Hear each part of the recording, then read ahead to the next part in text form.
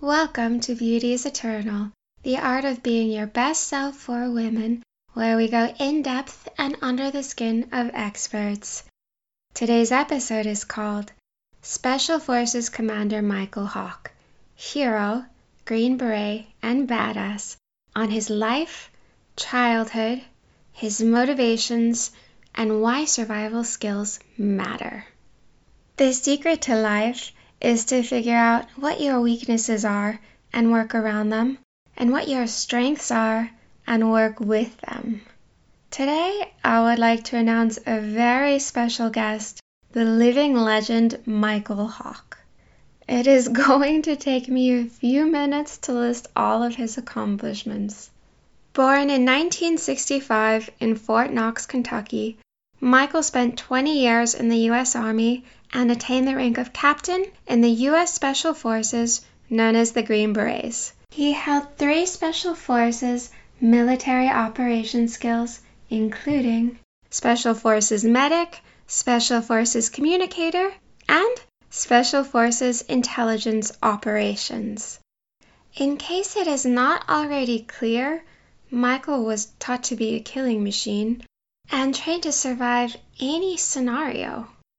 He has trained UN peacekeepers in Africa while fighting rebels and been active in search and rescue missions in Colombia during the drug war. He studied biology for his undergraduate degree and family counseling for his graduate degree. Mykel has starred in over 50 TV shows, as well as the programs he created, including Man, Woman, Wild, and One Man Army for Discovery Channel, as well as Lost Survivors for Travel Channel, and Elite Tactical Unit for Outdoor Channel. He has black belts in Aikido and in Judo. He has written books including, but not limited to, The Quick and Dirty Guide to Learning Language Fast, Hawke's Green Beret Survival Manual, Hawke's Special Forces Survival Handbook, The Guide to Getting Out Alive, and Family Survival Guide, the best ways for families to prepare, train, pack, and survive everything, which you can check out on his website, mykelhawke.com. Every year, he works as a judge at the International Warrior Competition in Amman, Jordan, in addition to being a professor of survival at the American Survival Guide University in Florida. I am talking to Mykel today to learn more about how he survived a rough childhood and what inspired him to become one of the most accomplished and famous survivalists on the globe. Was he driven on by ambition to do his best, or ambition to be the best? After achieving so much, what drives him on further? And finally, what is the meaning of life for him? Enough talking. Let's start the interview. Thank you so much for being my guest today, Mykel, all the way from Afghanistan. Thank you for having me. You are a very well-known person. When I was researching you, I found lots of information about you and lots of videos about you and all the television programs you've been on and all your accomplishments since you joined the Army. But I couldn't find that much about you from the time before you joined the Army. And I wanted to ask you a little bit about that. What was your family like growing up in Kentucky?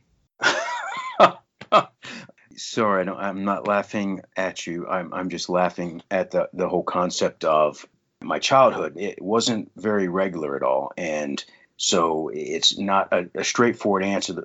Basically, we were very poor. It was a broken family, a typical, soldier's life of moving around from base to base, divorce early in the family. I have siblings, brothers and sisters. I'm the eldest, and, we all have different parentage. So it's quite convoluted and complex. But I think the skinny version is I was born in Kentucky. I grew up all around the Southeast as an Army brat, primarily in Virginia, actually. And then I kind of got kicked out of junior high, never went to high school. Got lucky, scored pretty high on the Army test without any high school. They made an exception. allowed me into the military, and that kind of began my, formal years, if you will. When you were growing up, did you spend a lot of time in the outdoors? Did you go hunting? Did you go fishing? Well, I mean, we spent, my brother and I were very close. We were only a year and a half apart, and he ended up going into the French Foreign Legion and then became a U.S. Army soldier in the 101st and went over to Kosovo.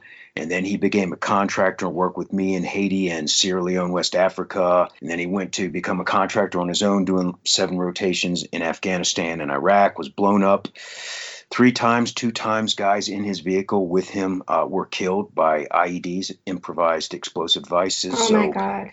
Yeah, so he's, as I say, hard as woodpecker lips, and we're very close. So he and I spent a lot of time outdoors, but it wasn't because we were out in nature. It was because basically we often didn't have running water or electricity or a home to go to. So we stayed out on the streets. And sometimes we'd be on the streets. Sometimes we'd be out in the woods. We did do a lot of fishing because that was readily available to us being poor as a way and means to get food. We didn't do much hunting because that would require some weapons, and we just didn't have the money for that. But, we did do some primitive hunting and, catch squirrels and frogs and things of that nature to, provide food. So in a fashion, we did a lot of hunting and fishing and staying outdoors. Does that answer you? That makes sense. So actually, you became a survivalist when you were a child, but because you actually needed to survive, Yes. because you needed to stay alive, you needed to get food. That was actually where you first developed your skills. Exactly. And where Wow. it all brought into crystal clear focus was about age 14. I had a job opportunity to make a whopping $100 a day doing some kind of construction work, but it was away from home.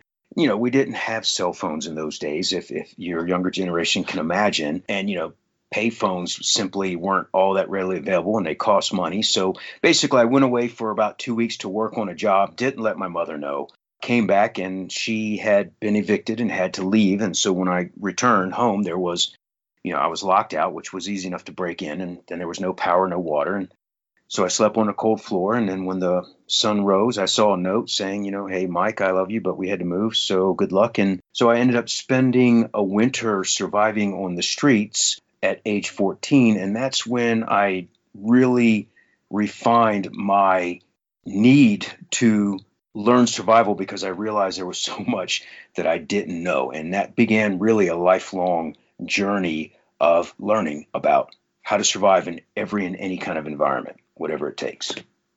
Well, you had to be really tough to survive that. You wouldn't have made it out of being a teenager if you hadn't been tough.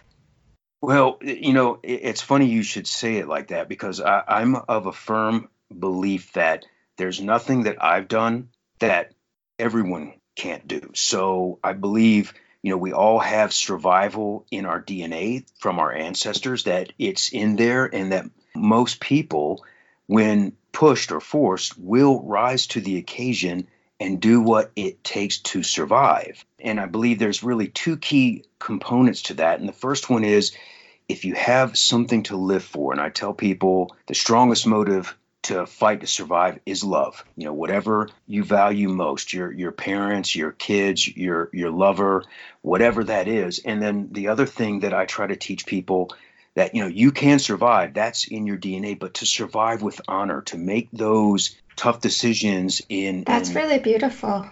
it is. And this is why we're talking right now, because your entire podcast is about, beauty is eternal. And I strongly believe that beauty is in everything. And we make a choice to do the beautiful thing or the not beautiful thing. And so what I tell people is, when you're in those tough moments of survival, do something that you believe is good and right, so that if you survive with honor. And if you don't survive, you die with honor. And so I think that whole concept of everyone can survive, everyone can do it if they know what they believe in. And usually love is the strongest motivator. And then to survive with honor, to do the right things when no one's looking, even if you think it doesn't matter, because you have to live with you. And so those are the big things that I try to teach And all of my learning my whole life in that, I spent decades now teaching to others, that I tried to convey those two core messages because they are a little bit different than what most other people think about when they go to learn survival, or what most teachers think about when they're focusing on the details of survival. But that's the big picture. I love your concepts. I think that's amazing. Can I ask you a personal question? You were No, saying that first if you question. if you focused on love when you were younger in those difficult times, was it love of your family? What did that love mean for you when you were very young? Well, I think you've hit a nail on the head, and that is a really good question, and then I'll explain why. In my youth, it was not love that was my motivation. In fact, it was the opposite, which is the second strongest motivator, which is hate. And I was so angry at feeling rejected, feeling neglected, feeling abandoned, feeling that the world was unjust and cruel and unkind. And I absolutely refused to let it beat me, to let it win. And so it was pure hate, frankly, that motivated me when I was younger. And then as I grew older and matured and realized through mistakes, sadly, and often at the expense of other people's pain, I learned that that battery of hate, as my wife jokingly calls it, that I tap into, to convert that to the power of love. And I know that sounds all foo-foo, and I'm normally not a foo-foo guy, but it really does come down to that. And when I'm teaching survival, I tell a story, and I'll tell you this little anecdote, and it's true. It was 1988. I was teaching a class for intelligence school, Special Forces Intelligence School. They said you had to give an impromptu class. And I had read the paper this morning about a man who was in a plane flying from California to Nevada, and his plane went down in the desert, and he survived. And they found him like 10 days later. And they asked him, my God, how did you survive 10 days in the desert? And when he listed everything that he did, they were like, man, you did absolutely everything wrong. You drank your own urine. You worked in the middle of the day. You ate food when you didn't have water. What kept you alive? He said, and this is true, he's like, I'm going through a divorce, and I will be damned if I'm going to die and let my ex-wife get everything. And that was his motivation to live. Oh, It was hate. And it dawned on me that wow. it's the second most powerful emotion. And by God, if that's what you need to survive, then tap it. But the one that will trump everything is, in fact, love. So, I get students all the time tell me, hey, I can't kill this little bunny rabbit. It's too soft and cuddly and cute. And I'm like, okay, here's a pen and paper. Who do you love the most in this world? And it'll normally be their spouse or their offspring. And they'll tell me the name. I'm like, okay, right, dear Johnny, dear Janie, I love you very much, but I love this rabbit more, and I'm willing to lay down and die and never see you again so that this little rabbit can live another day. And then they usually look at me and they take the rabbit and they kill it and they eat it. So that's how I teach people, use love as your great motivator when things are tough. But if you can't find that, then reach for that second one. Hey, don't let anything beat you. Even though you got to respect Mother Nature, sometimes human will can overcome the most improbable things just by our pure determination. And so these are the tenets of survival that I try to teach people. That's super interesting. That leads me to another question. It's not totally on the topic we're going into, but do you think love and hate are two sides of the same coin, and that's why they're the two most powerful things you can tap into? Yes, quite simply, they are. Hmm. Very nice. Going back to you growing up, you had a really tough childhood, is what it sounds like, and you decided to enter the military. So your father was a military man, I take it, if you were a military brat. Why did you decide to enter the army? A brilliant question again. Good on you. So yes, and let me caveat everything and say, I had wonderful moments with, friends, family, relatives. I had tender moments from people that stepped in at really critical times in my life where I could have very easily been dead.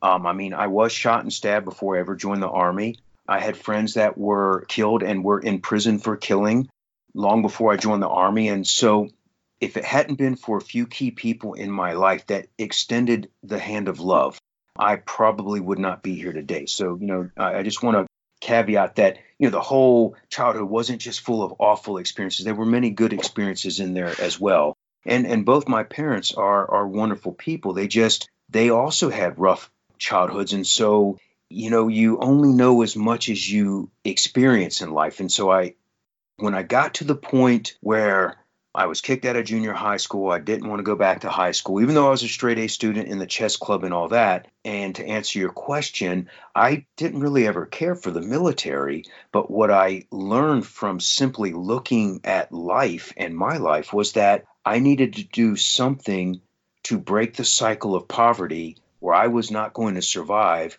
adolescence. And so I determined, because I did not have any wealthy, benefactors or relatives, that the only thing I could do to change my circumstance was education. And the only way that I could get an education at that point in time was to join the military. And so that's why I joined the Army, to get a college education so I could then change my life. And when I got in, a whole new world opened up to me. And of course, that took me down a very different direction, which still led to me getting my degrees along the way. That was a very smart move. Well, like I said, and I try to explain this to a lot of my special forces brethren and my military friends, that I was fortunate enough that I scored high on the test. Otherwise, I would not have been able to go in. And I was fortunate enough that God had blessed me with a physical body that could do the things the military required and meet the demands of the special forces training. Not everyone has those physical or mental blessings. So not everyone has those paths open to them. And so when I see sometimes my military brothers judging harshly on others because they haven't done what they've done, I'm like, man, not everyone has the blessings that we have. So, put it in perspective. And what I try to always point out to everybody, everyone's given gifts and burdens. And the secret to life is to figure out what your weaknesses are and work around them, and what your strengths are and work with them. And as long as everyone does their best every day, then that's really all you can do with your life. And you can live your whole life being satisfied with yourself, knowing that you did not let the sun go down on any day in your life that you didn't do your very best, whatever it was, whether it's pushing a lawnmower or, bagging groceries or being a trash guy or whatever, or just not being angry with someone because you don't like something they did, just simply because you didn't understand who they are, what they've been through, or what their motives were.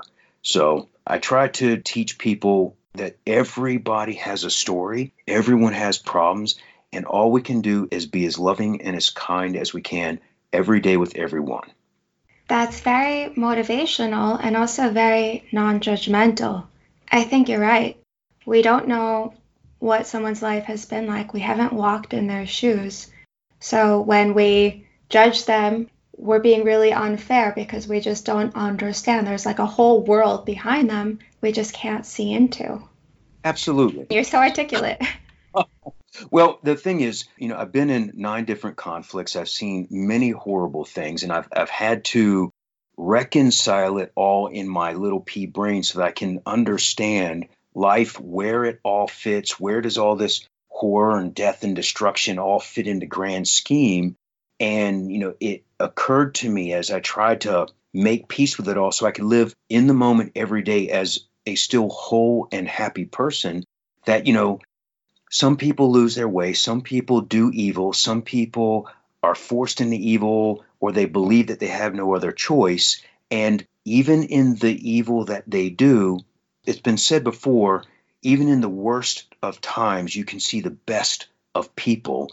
And so sometimes we only find our best part of ourselves in those worst of times. So I try to put it in context that when evil is being done out there in the world, whether it's an individual committing a horrible murder and crime, or a group of people out there committing horrible mass murders and crimes, then this is a chance for the good people who have found a way to understand life in a good way to say, no, we don't accept that. It's not right. And not only is it not right, we're not going to tolerate it, and we're going to take an action against it because we believe so strongly that it's not right.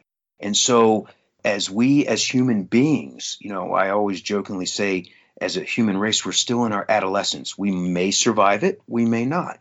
But right now we're defining who we are as a race by what we accept, what we tolerate, and what we cultivate, and what we encourage. So that's how I put it all into perspective to help me deal with all the ugly things that I've seen, that every life matters, everything that is living is precious, and we should be thankful for every moment and every day and just keep focus on trying to live moment by moment, doing good in that moment. And in that way, you live a full and beautiful life, which again is why I liked what your podcast is all about. That beauty is eternal is a recurring theme that resonates with me.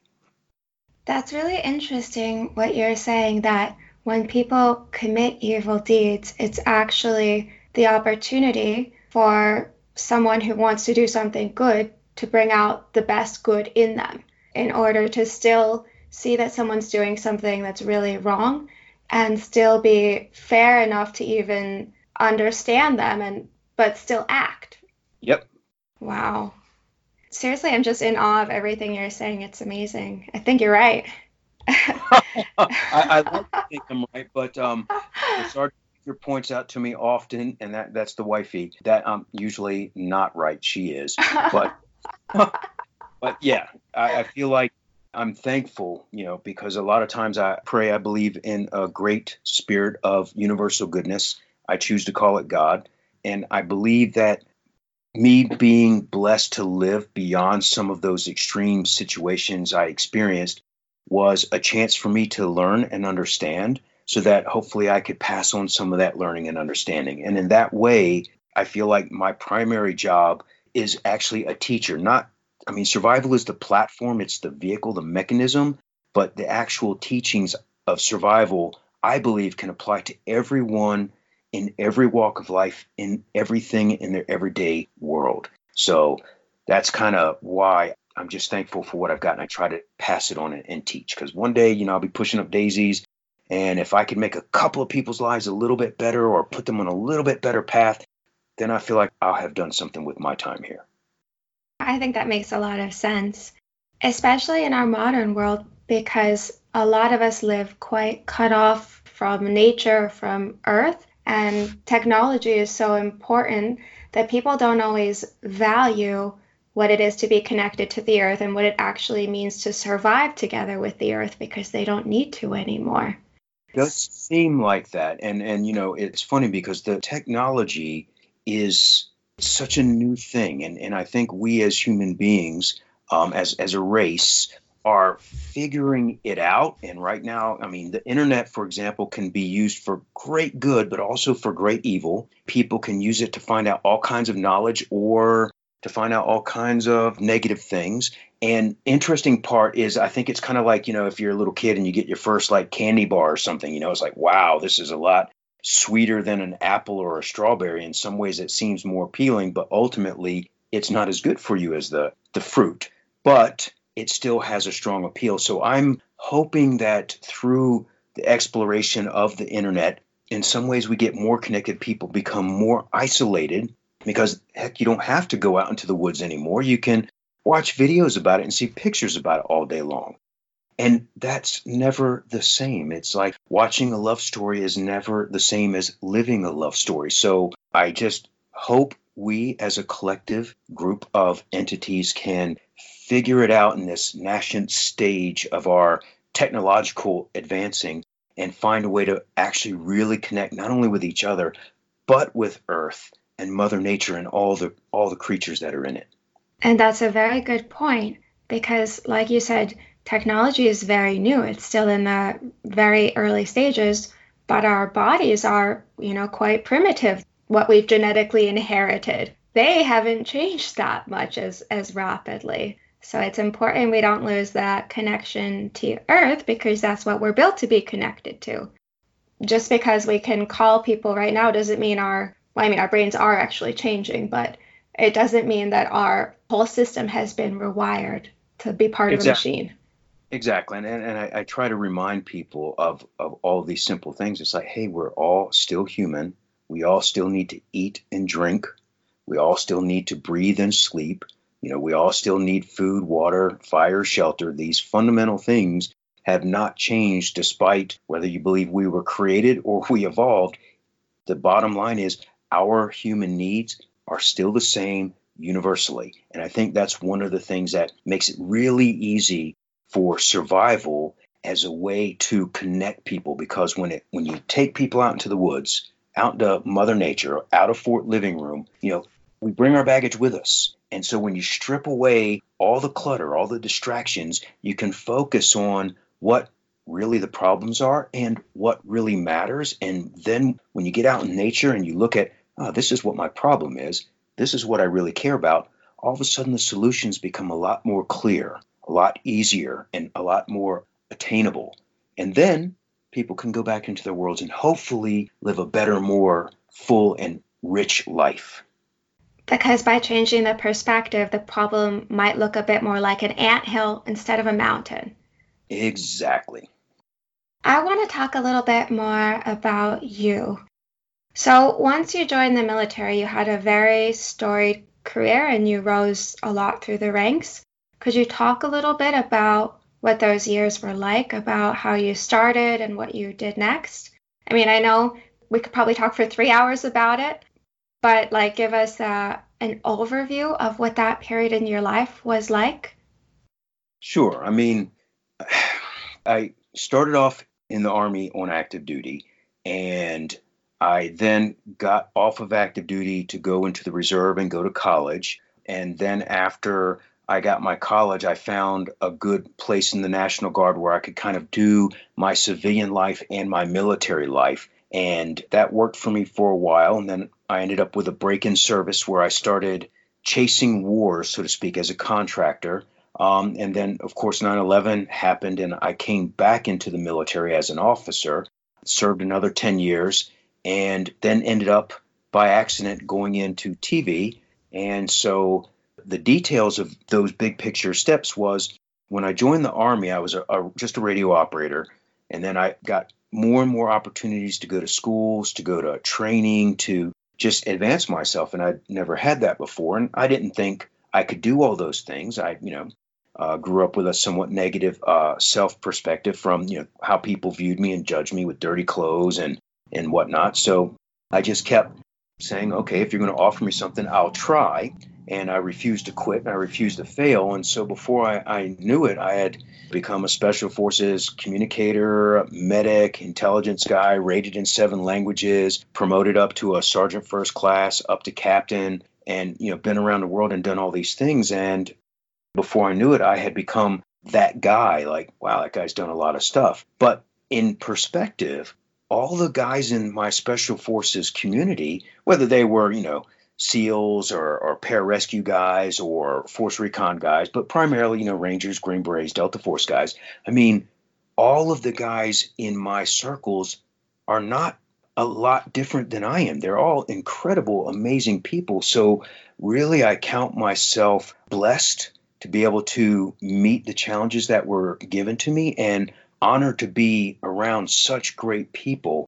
And I do believe, you really do learn and grow from others more than anything else. And so I've been very, very fortunate to be able to do all those things. But it wasn't a plan. I wish I could say I was smart enough to say it was some strategy that I devised when I was younger. I just was blessed with opportunities. And while I figured, you know what, I'll probably fail, but I'm going to try anyway, because to me, not trying was something I didn't want to live with, whereas if I tried my best and I failed, I could live with that. So I Well, it's just still tried. success in some way.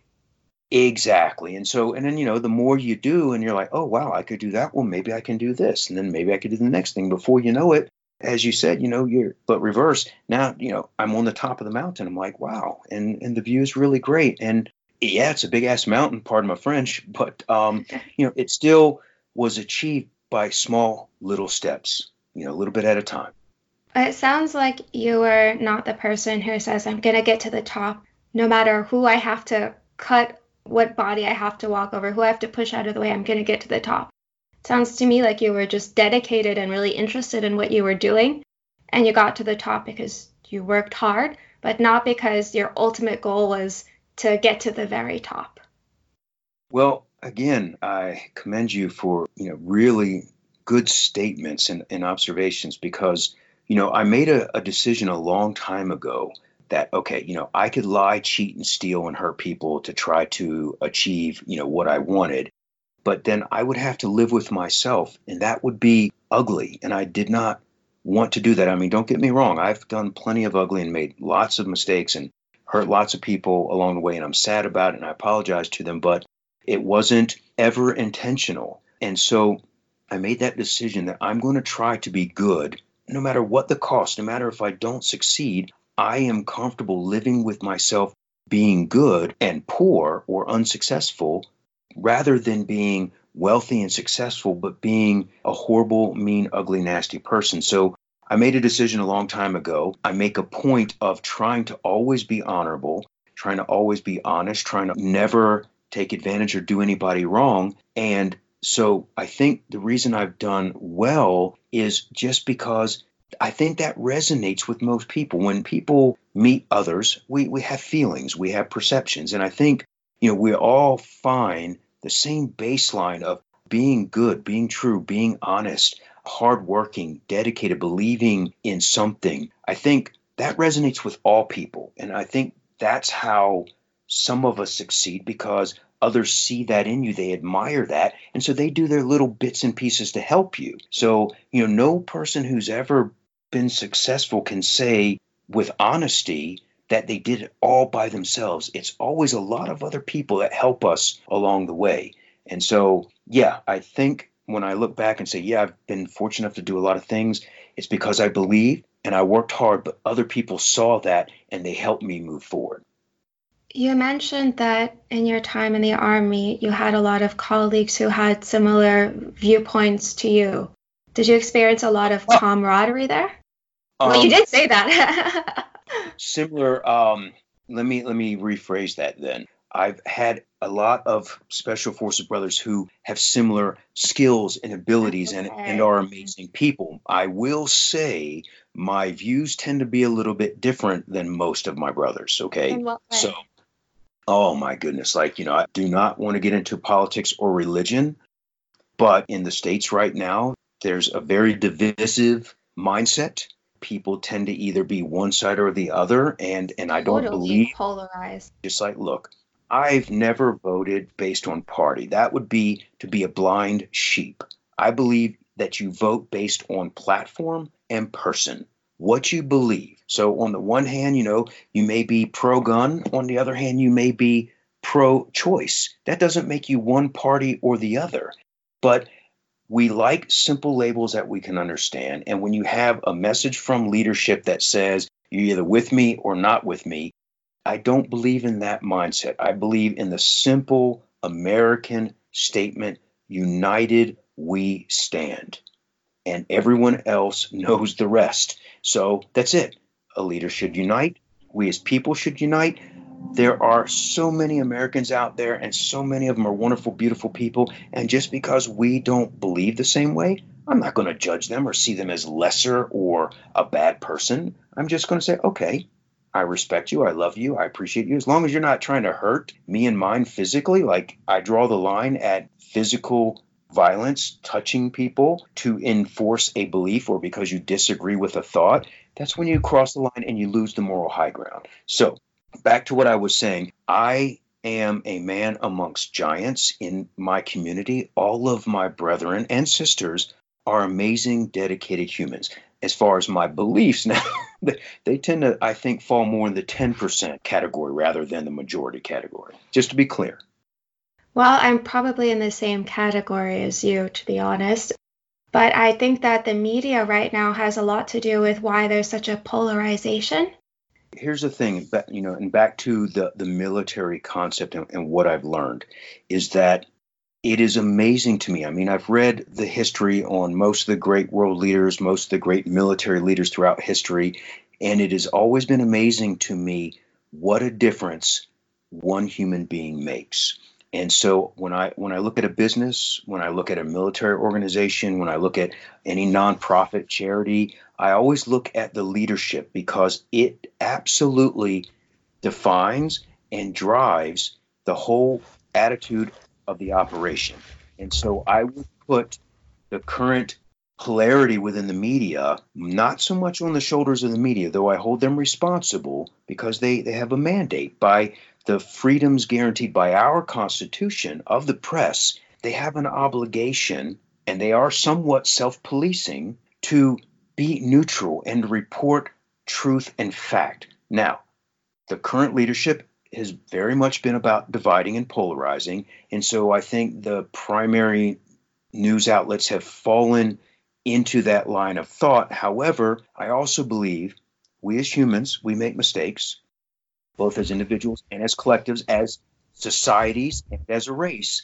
And so I believe in pendulums swinging, from one extreme to the other until we find balance. So I'm likening what we're going through right now as a nation as a simple pendulum swing, and everybody's kind of taking a look at it saying, maybe this isn't so right. Maybe this isn't how we should be. And I'm hoping that it will come back to a more balanced state of affairs. So that's my hope. And this is the thing that, bringing it back on topic to survival, is what I tell people is you're going to make mistakes out there when you're surviving. You're going to get frustrated. You're going to get hurt. You're going to get sad. You're going to suffer. But I don't know what it is about human beings. We tend to learn the most from our mistakes, not our successes. If we succeed, it's like, oh, I got that. And then we don't lock it in. We don't study it. Whereas when you make a mistake in survival, like, ooh, this didn't work. I didn't get the fire. Now I got to sleep through the night freezing cold and miserable. Tomorrow, I'm going to do something better. I'm going to do something differently. And so I take that and apply it to where we are. And I have absolute faith in humanity, belief in mankind, and hope in human beings, that everyone has that sort of innate, hardwired compass, if you will, that's calibrated to be good. So I have faith that we will figure it out and we will get back to balance. So don't despair too much. We just have to bide our time and be balanced. And, when I have discussions with my brothers and with strangers, I'm never judgmental. And I always just say, I hear what you're saying. I understand. I feel a little bit differently, and here's why. Some people get really aggressive. I just lost a good friend over it, which really blew my mind. I mean, he got so aggressive about it, and I said, look, I'm not angry. I'm not going to ban, block, delete you or anything like that. But if you want to disagree with me and censor me and judge me, okay. And I know in time, if he realizes that that was a mistake, he'll come back and he'll say, I'm sorry. And I'll be like, brother, there's nothing to be sorry about. And if he ever comes back, well, then I wish him well. And that's the extent of it. And so I think, and I hope and I pray that we as a country can get back to a path of united we stand more than the divided we fall apart. I agree with you. Mykel, have you thought about running for politics? Oh my God, woman, no, thank you, not ever, no. The whole thing You're very about it, articulate, though. here's the thing. I'm a believer. I'm passionate. I see myself as a teacher. I think my gift is I can look at big things and break them down into small ways because I have a pea brain. It helps me to understand it. And so when I teach, I try to teach in a way that you don't need to take notes. If I say it, if it's right, it will resonate. And if it resonates and makes sense, you don't need to write it down. It's already in you. I just opened up the door. So that said, the whole thing about politics is I believe there's just too much compromise, too much deal making that has to go on. I'll scratch your back and you'll scratch mine. I won't look at this if you don't look at that. And I don't think that's the way that we should move forward. I think everything should be based on not what's good for us, but what's good for our country. And so if I had my way, I would have all politicians live on minimum wage and everybody be limited to terms. And if they took any benefits from businesses, they would go to jail, so that the only people that would come into politics would be people who care about the nation and are there to serve. And I think sometimes people forget that in our country, politicians are supposed to serve the people, not the other way around. But, short answer is no, thank you. I don't want anything to do with politics, but it's a kind compliment. Thank you. You're welcome. So let's go back to your time in the Special Forces. Can you share your best experience when you were there? Best experience, because there's so many really. Oh, you can share a couple then that stick Well, out to you. yeah, I don't want to put people to sleep more than I have or make their ears. No, this is super interesting. Well, I'll tell two things, a good and a bad, just to kind of show the differences in the extreme spectrum. So when I joined Special Forces, I was in selection just like, all the other guys. And, it was a fairly large class. It was about 360 guys or something. And after you go through all the training and everything, there were only 3 of us that were left that graduated on the first try. And that's not to say that half of those guys didn't graduate at some point later. It was just me and 2 other guys that graduated out of the original 300 and something that started. And Wow. it was interesting to me because I looked to my left, and I won't say the guys' names, but the one guy looked like, sadly, he fell from the top of a very tall, ugly tree and hit every branch on the way down. I mean, he was misshapen. He had an unpleasant last name. He stood funny. He talked funny. And everything about him was just wrong and odd. And then on the other side of me was this guy that looked like he was made from like a Ken Barbie mold. He was perfect, handsome, smiled, and he could run forever, never sweat. He'd do 1,000 push-ups, never get tired. And I'm like, wow, so this is interesting. Me as a young man, I think I was not 21.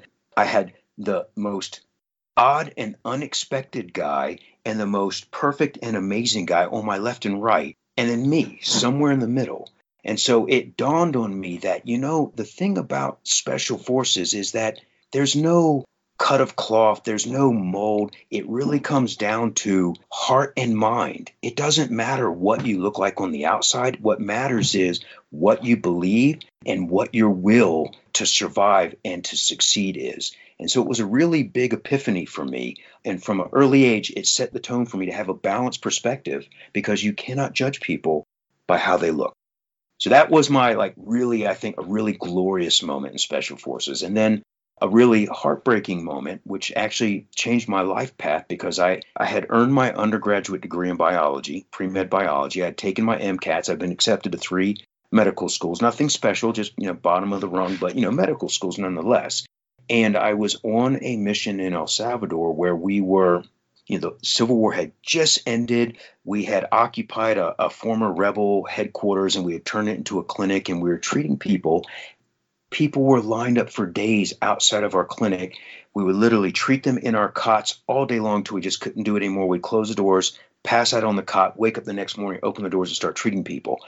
And so a nun had brought a little girl to me and she had a high fever from a disease. And she had simply had the high fever for too many days before she got to me. And so her brain was already cooked. In other words, it was too late for me to do anything. And so she died. And it really broke my heart. And it made me decide not to pursue medicine as a career because I realized I could never know it all. I could study my whole life and still fail to save someone's life because I couldn't have all the knowledge to save everybody. And so it made me change my life course, which was interesting because now I still, I'm a paramedic. I do combat search and rescue for the State Department, in a war zone now, and I feel blessed and honored, but it's only a part of my life and my life's path. So those were probably 2 really big moments, really a positive, amazing, and then a really sad, heartbreaking one, but both of which came to me through Special Forces, and I feel blessed to have had them. And did that have anything to do with what you studied? You studied biology and family therapy, so you went off the medicine track?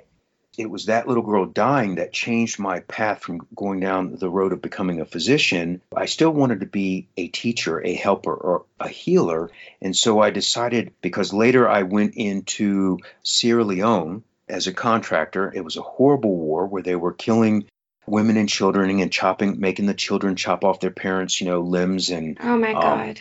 It was brutal. It was the worst conflict I'd ever been in. And so from that, I decided that these child soldiers, there's got to be a way to salvage them as human beings.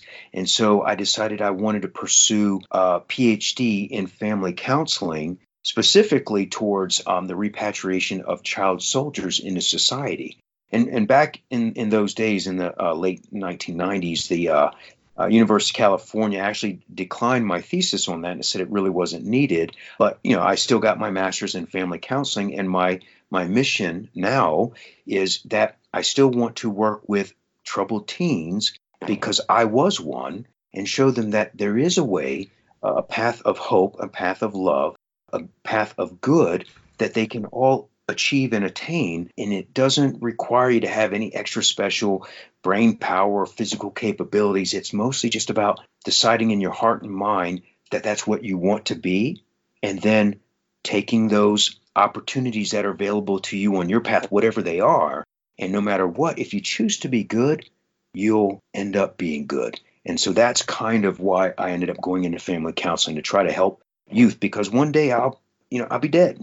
I'll be pushing up daisies, and it doesn't matter how much money you got or how much junk you got. What matters is what difference you made. How many lives did you make better? Are you remembered in a good way once you're gone? And so to me, that's the most valuable thing that there is. And so that's why I just try to live my life that way. I've been in so many wars. I didn't think I'd live this long. So it's like, you know what? I know one day I'm going to be dead.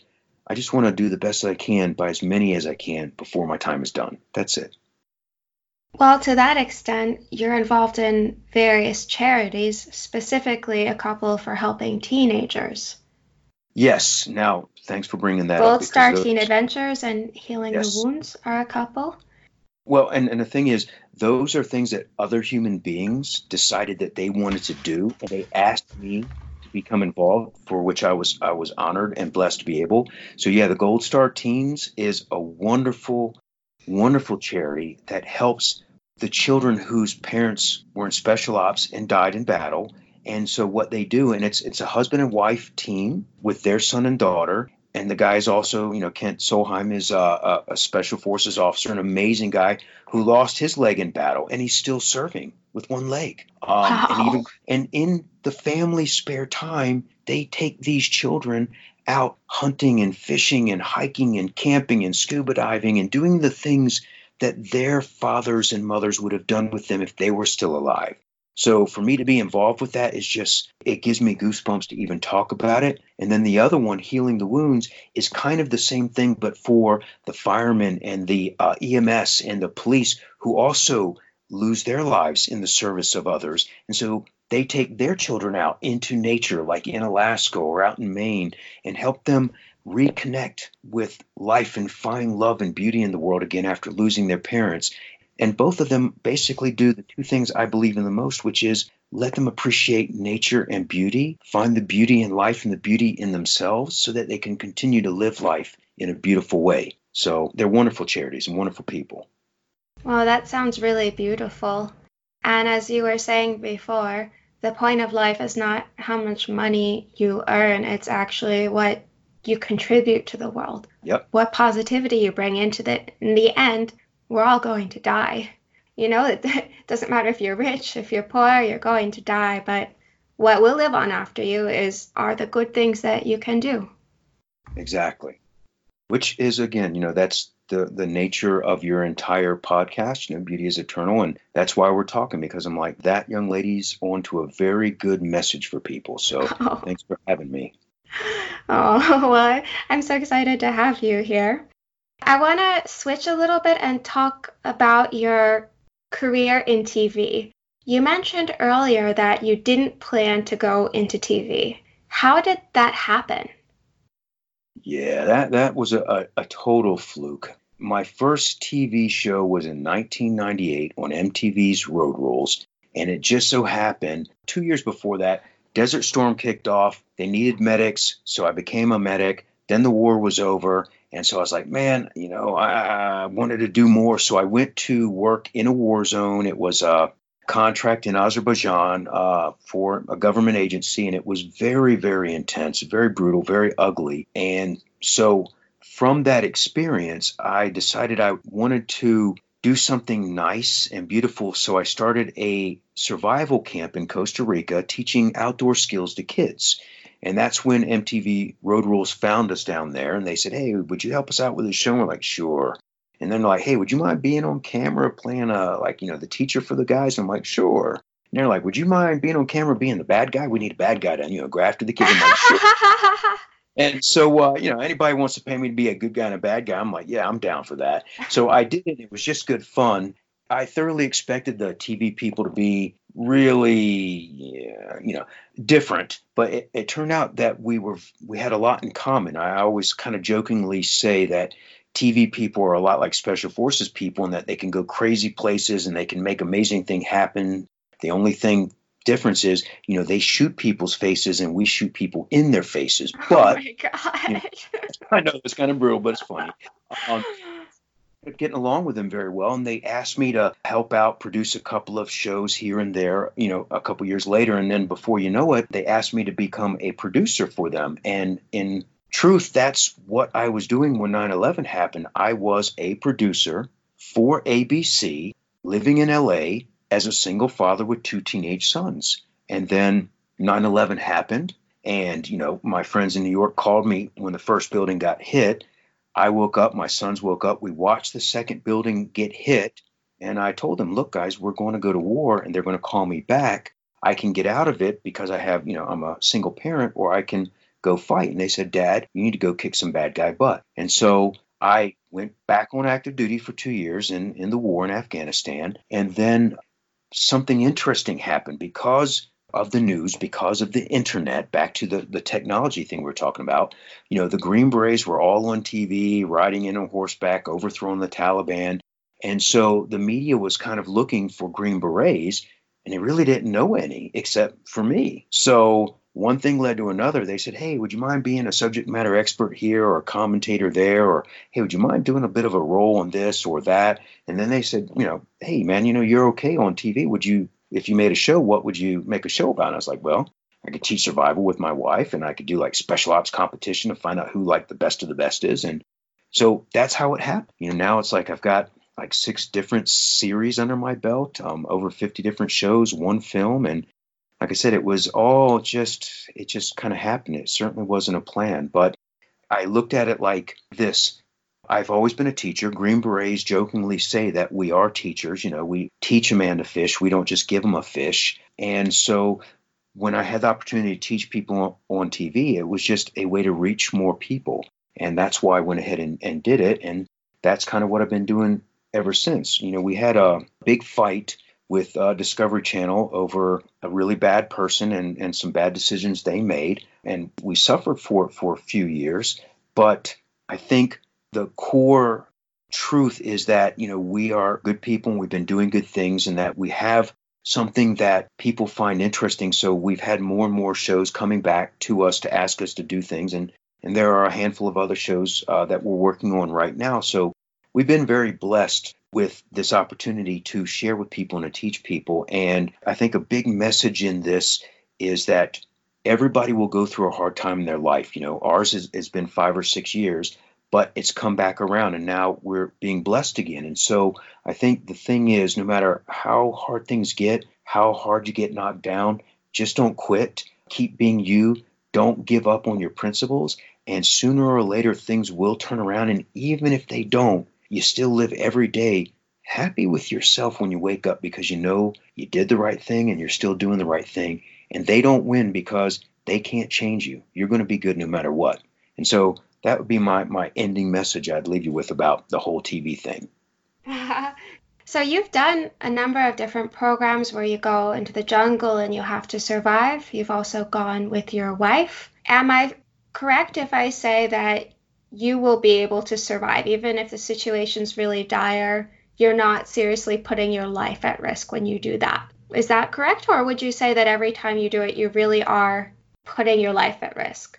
Oh, yes, the latter. I mean, just so you understand, when we would go out to do these shows, it was important to us that the integrity of what we were teaching was good and true, and that the way that we were living was authentic and legitimate. So I have lots of friends on TV, and some of them do things that are very, what I would consider over the top, dramatic, Hollywood, and frankly, not sound survival principles to teach. I know other people who have done tremendous misleading fakery on their shows. And so when we would do our shows, we would try to keep everything as authentic and legitimate as possible, which meant, we were exposed to snake bites, to falling off cliffs, to dying in fires or in caves or in currents. And so it was so intense that every time before we would go out to film, the wife would be in tears because we were not 100% sure that we would be coming back to our son. Wow. So, So the in risks are really real. yes, and we did a lot of things that no one ever did on TV before and still haven't. And some things were groundbreaking and now they've been duplicated, which, I won't get into because it feels a little too much like, tooting my own horn. But the bottom line is we tried our best to do everything we could with as much veracity as possible. And that meant, yes, we did risk our lives on a great many of those shows. And in some ways, we're kind of glad that we're not doing that. We kind of feel like we've taught pretty much everything that you can teach as far as the principles. Everything else is just kind of a variation on that. So now we have a couple of shows that are in the development stages now that we feel is kind of like the next step, the evolution of survival, if you will. Can you And talk a that, little bit about them? Can you give us a preview? the whole thing about when a show's still in development, they kind of, make you sign documents saying you're not Oh, going to say yeah, and yeah, you keep it under a wraps. And so basically it would be Ruth and I working together. It would still be teaching survival in a fashion, and it's very much applicable to everyone in their everyday lives. So we feel like it is the next step from that show, taking it to further people's education, if you will, and making their lives better again, but this time without quite as much risk as in those previous shows. Well, you've been married to your wife, Ruth, for a number of years now. You guys have worked together. Do you think that she could survive some of this stuff if she were without you? Is she so well Oh, trained at this point that she could manage everything by herself? I absolutely believe that to be the case. Now, and here's an interesting little piece of information for you. So, special operations people go to what they call SEER school, Survival, Escape, Resistance, Evasion, and it's a 3-week school, and it mostly focuses on, a code of conduct, becoming a prisoner of war, those types of things to make sure that people survive with honor. But they spend a few days teaching some, primitive survival skills, and then you got to spend a few days kind of on the run while people are trying to capture you. It's a good school, and most people consider it one of their most emotional schools because, most everybody cries at some point in that school, which is, a big statement for big tough guys.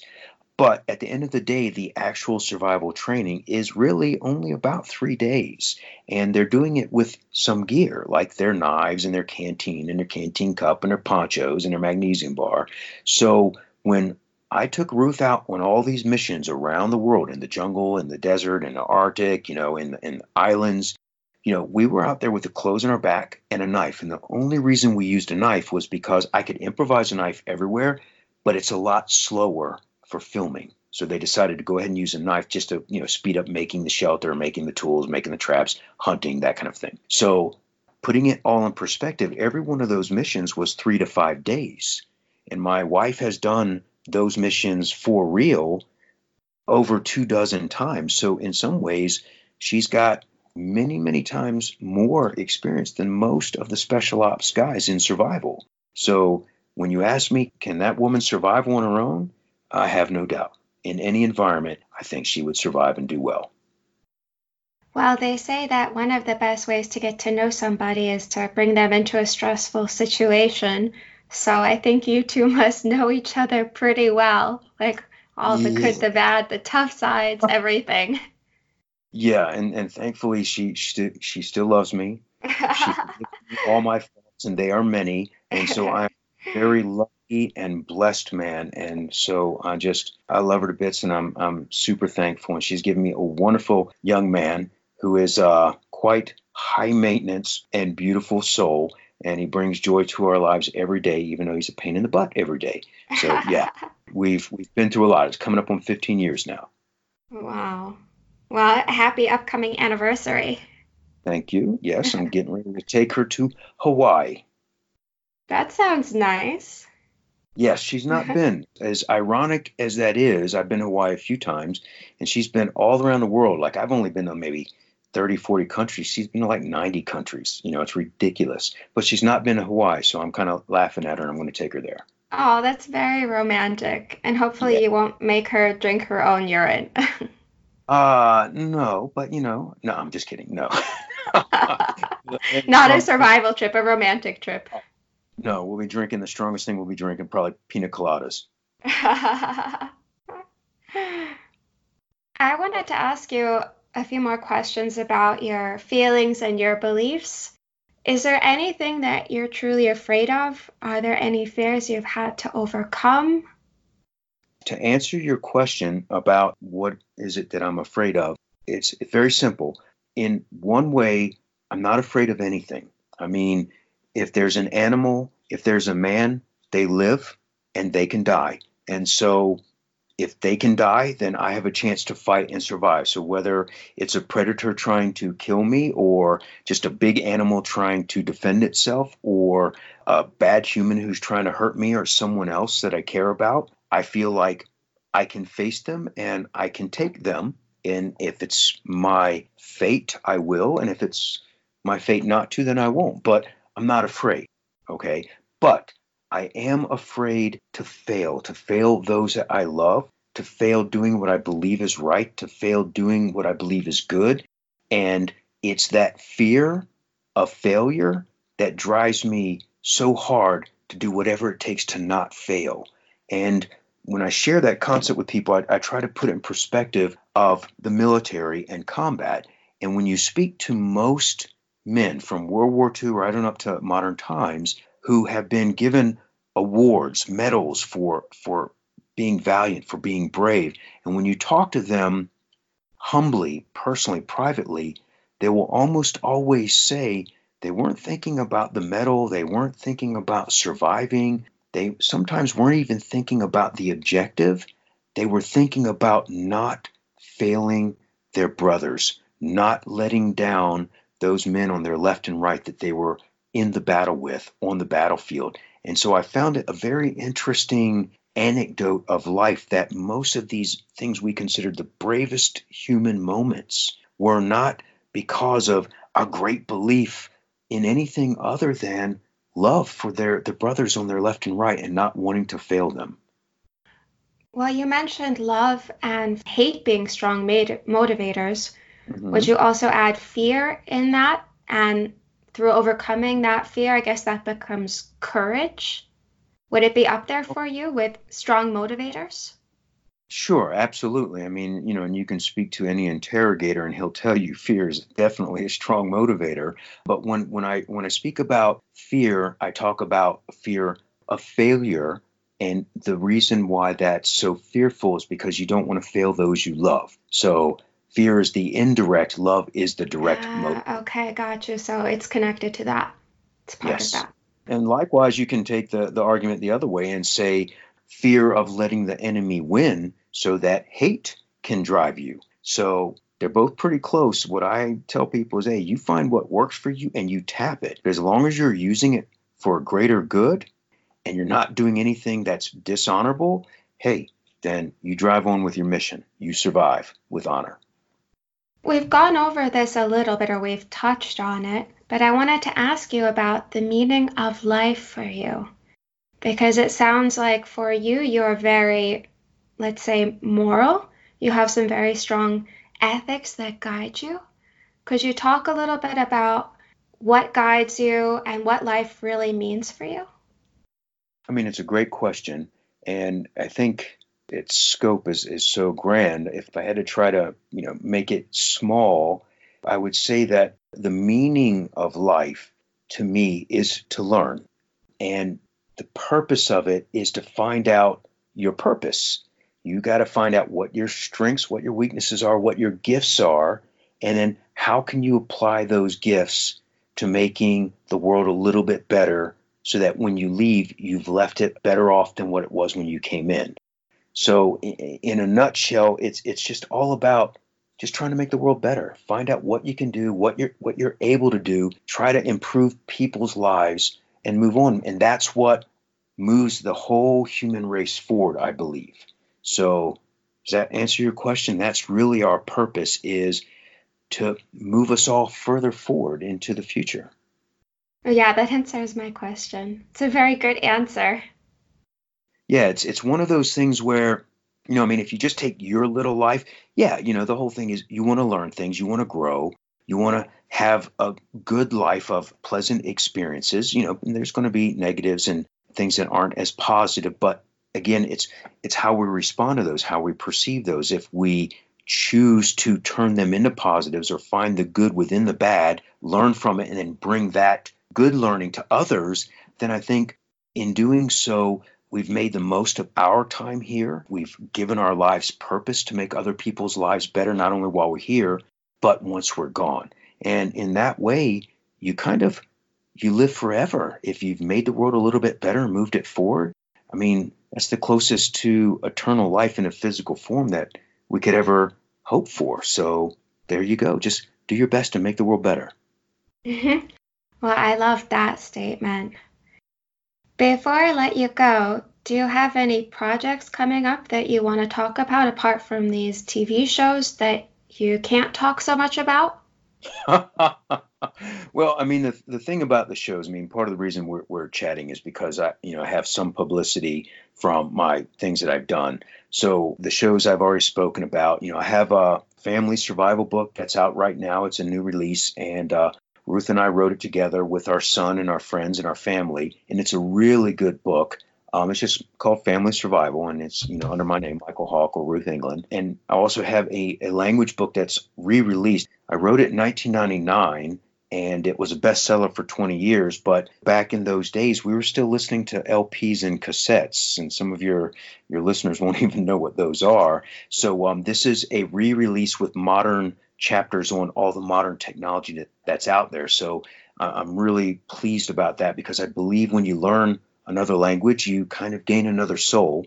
The more languages you speak, the more people you can communicate with, the more you understand, the more they can understand, the more we all learn together and we move forward. So those are two books that are out right now that I'm pretty excited about. And I have a Wild Edibles of North America book that's coming out that I honestly believe is one of the best books ever made on wild edibles because it talks about so many things that, like my other survival books, we talk about cannibalism. We talk about drinking urine. We talk about, surviving with animals and elderly and infants and, people who have disabilities. So the same with this Wild Edibles book. So, I have a few books that are out now and another one coming out, the Wild Edibles. I have these shows coming out and, of course, these charities that I'm working with. And I think those are like the big things. I think that keeps me pretty occupied. And the biggest thing is just for me personally, my son's taking judo now and we're enjoying watching him,